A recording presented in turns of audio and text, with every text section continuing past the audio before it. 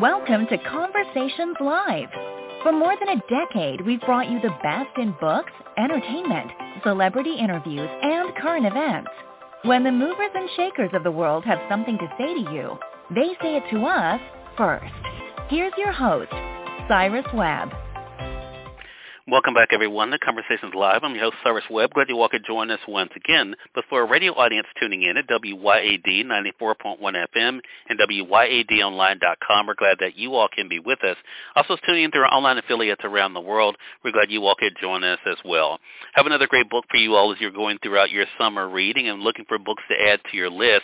We have Lynne Hugo joining us for this next segment today. She's released a great new book. It's a novel called The Language of Kin. We're going to talk to Lynne not only about the writing of the book, but also the characters we're able to meet. And I think also what it's been like for her to be able to show how we can be able to form connections, even when sometimes we don't always see eye to eye with others. If you guys are just now hearing about The Language of Kin, we will let you know how to get your own copy of it, as well as how you can stay connected with Lynne. The great thing about this book, too, is that because it is a book that is new, that means you can be one of the first ones in your circle to be able to read it for yourself, and then, of course, to be able to share it with your friends and to get conversations going around it. And then, as I mentioned, too, Lynne is available online, too, so you guys will be able to connect with her there. And that's one of the great things about these connections, especially those joining us on the podcast side. You guys could actually be able to share this link out, as well as, of course, if you guys catch part of the conversation that you want to be able to go back and listen to, you can always be able to go back to the podcast to be able to catch that as well. Again, one of the great things we love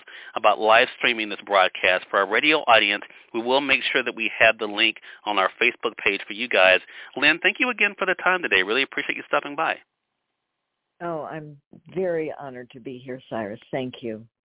Oh, the pleasure's definitely all mine. So I went into this book, and I want to thank our mutual friend Anne Maria of Get Read PR for introducing me to The Language of Kin. But I went into the book really not knowing what to expect, and there were so many surprises for me along the way, Lynne. I know the book is newly out, but you've gotten early responses already. What has it been like for you to see the way that readers are responding to The Language of Kin? I have been absolutely delighted by how interested and how excited readers have been, and how overwhelmingly positive the readers of advanced copies have been about the book. A number of them have commented how much they have learned just in the process of reading the story, and I love that, because I'm always myself particularly engaged by a novel in which I learn something new, but it's not, I don't perceive it as a didactic novel. You know, it's not just cramming facts at me, but it's just woven into the story. And that's what I try to do with my fiction. So that pleases me a lot when I get that reaction. Yeah. I think, and it's interesting, as I got into the book, Lynne, of course, we're able to see how the main characters, Mark and Kate, how they interact with each other. We're going to talk about how you decided how to write this book. But also, I think the things that we can learn from the title and the way that we communicate in general. I thought the title was so interesting as I got into The Language of Kin, because it can be applied in so many different ways for me as a reader. Of course, we think about the way that, we're able to, cohabitate in many ways with animals and kind of be able to exist with them. But also, I love the fact, Lynne, that you even kind of address it in another way that I really appreciated, and that is how we can be able to connect better with one another, something that is not always easy to do, even though we may all look alike. What was it like for you to kind of play with that idea of language and kinship when it came to this book? Yes, it might be helpful for your listeners to know that the primary setting of the book is a zoo. And Kate and Mark, as you mentioned, the two protagonists are zookeepers, and they both work in the area of the great apes, and they are engaged in a fundamental ethical conflict about how to help a young, terrified chimpanzee acclimate to the zoo. So some of it has to do with how to connect with this chimpanzee who's I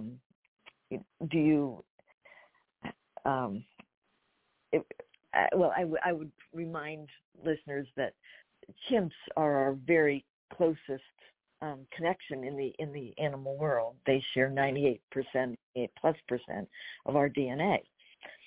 So that was the first kind of language that these characters were dealing with, and then communicating with each other was difficult because they had very different views of how to proceed, and each of them have a mother that they're responsible for as a primary caretaker. Mark's mother is deaf, so you have language issues there, and Kate's mother has primary aphasia, which is the loss of ability to understand and process words without dementia. So there are language issues all the way around. Right. And there's also a character in the book who is a mid-level autistic person. And so that character also has difficulty with communicating his deep feelings and his thinking, which of course he has, but communication is very difficult for him. So yes, you're right. I was looking at communication in all those different areas. Right. And what was it? That was really it. No, that was really it, and I'm glad you were talking about that, Lynne, because that's exactly what I was getting to. Because even the character Bruce, as you were mentioning, communication is just such a big part of this book in so many different ways. So I was curious then, what was the initial seed for you then? Because there are layers to this when it comes to the idea of language and connection and togetherness. What came first for you for the idea for this book? Came first. Well, I think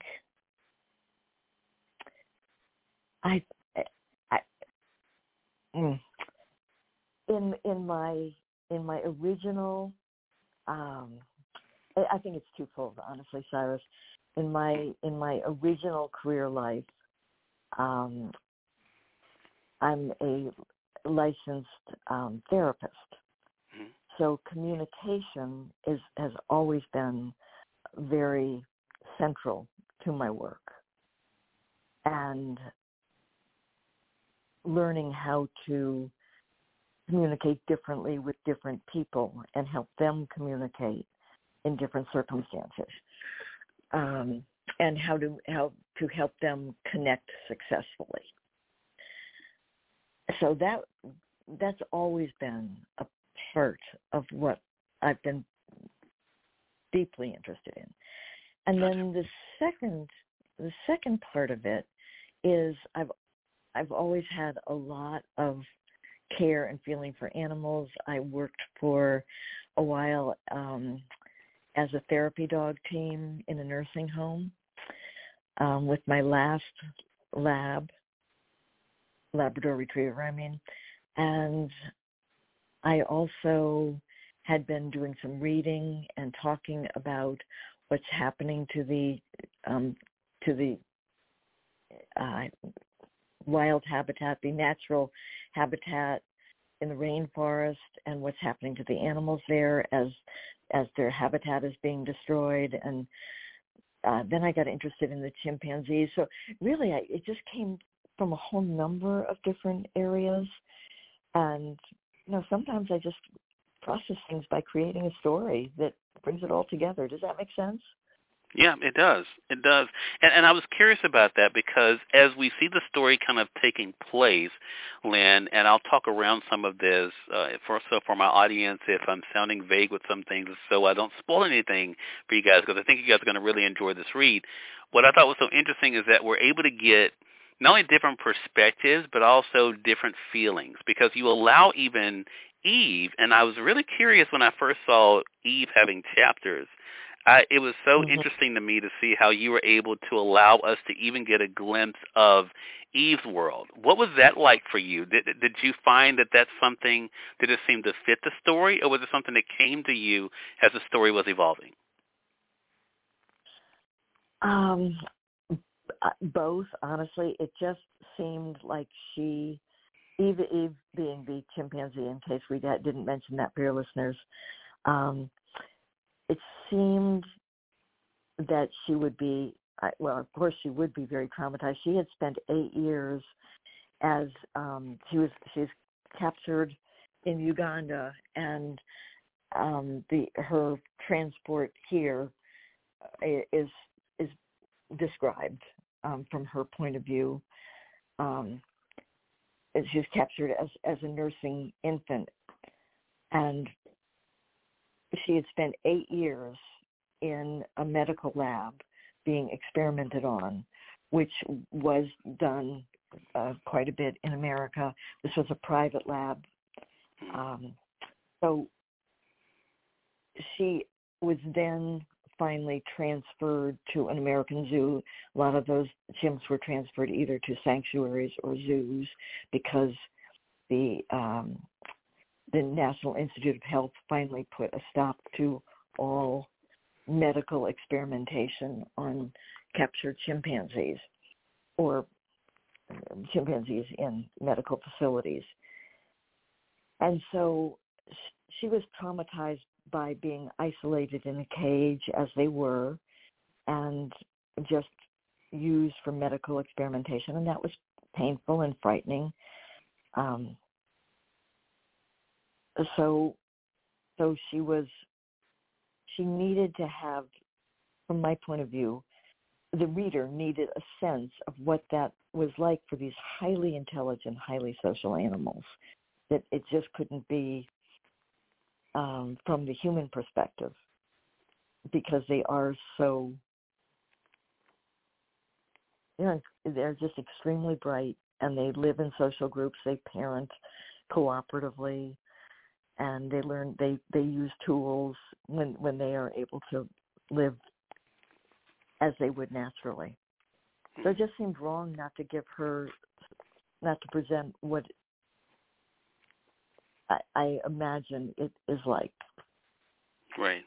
And I think, too, another layer of this, too, is that there are, as we talk about the idea of language, and I want to say for those who are just tuning in, either on the radio side or online, you're listening to Conversations Live. Lynne Hugo is our guest for this segment.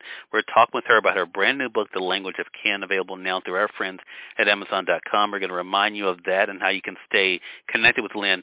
But I was just thinking the idea of communication, there's also the idea of miscommunication and not being on the same page.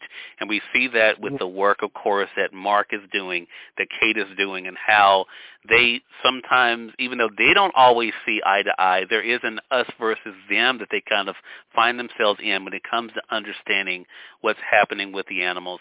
What was that like? Because that is something that is very real, I think, for the reader, for myself, who, I know very little about the profession, but to be able to think about what things we see on the news, right, and those who go out of their way to try to help those who are in distress, especially when it comes to animals, and making sure they're not forgotten.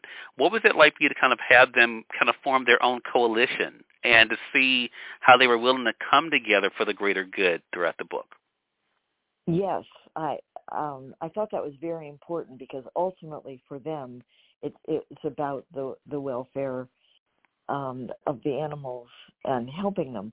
Their divergent points of view about how to do that most ethically are absolutely very much the real points of view within the community of primatologists.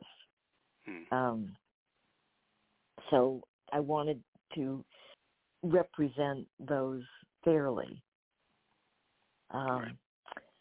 But ultimately, yes, they would come together, because the ultimate goal is So I want to ask you this question, then we're going to talk about what it's been like for you to kind of connect with readers here, Lynne. I want to talk about Kate because the book is kind of written in different angles, from different angles, I'll say it that way. One of those, of course, is through Kate. Talk to us about that. How did you decide how you wanted to kind of carry a lot of the story versus tell us everything else that's happening in the story? Well, there's really 3 points of view. There's Kate and Mark and Eve, and I just decided to limit it to those 3 points of view, even though there are certainly other important characters. Linda Marchers is the curator of the primates, and then there's the zoo director, Robert Thurston. So there are, but it seemed like it was best to have just the 2 major points of view, Kate and Mark. I didn't want to do too much head hopping for the reader. Just present the major points of view, and then the others could be presented through. Both Kate and Mark would be interacting with the other characters, and so I think they came across consistently because most of the staff reacted to them similarly, and that seemed appropriate. Right. Well, I'll tell you, it definitely, I think, keeps the story moving, to be able to get different perspectives. And then, of course, as I mentioned, having, there's perspective of Eve in there, too, and remind us, of course, and I think I thought about this as well, Lynne, and I'm curious if you thought the same thing, and that is that a lot of times when we're making decisions, right, we are so focused on our own perspective and own ideals, but through this book, through the language of Ken, we are able to remember how these actions that they're taking are impacting Eve and others. Yes. And one thing that was important to me is there has to be a growth in the characters. They need to change in realistic ways. And from my point of view, Mark had, we all want to control things. I think we all have a vision of how things should be. And of course, Kate had a vision of how things should, as did Mark, and not just with things at the zoo, but also in their own lives. And so over the course of the novel, I think they affected each other and how each other saw things, and not in their personal lives too.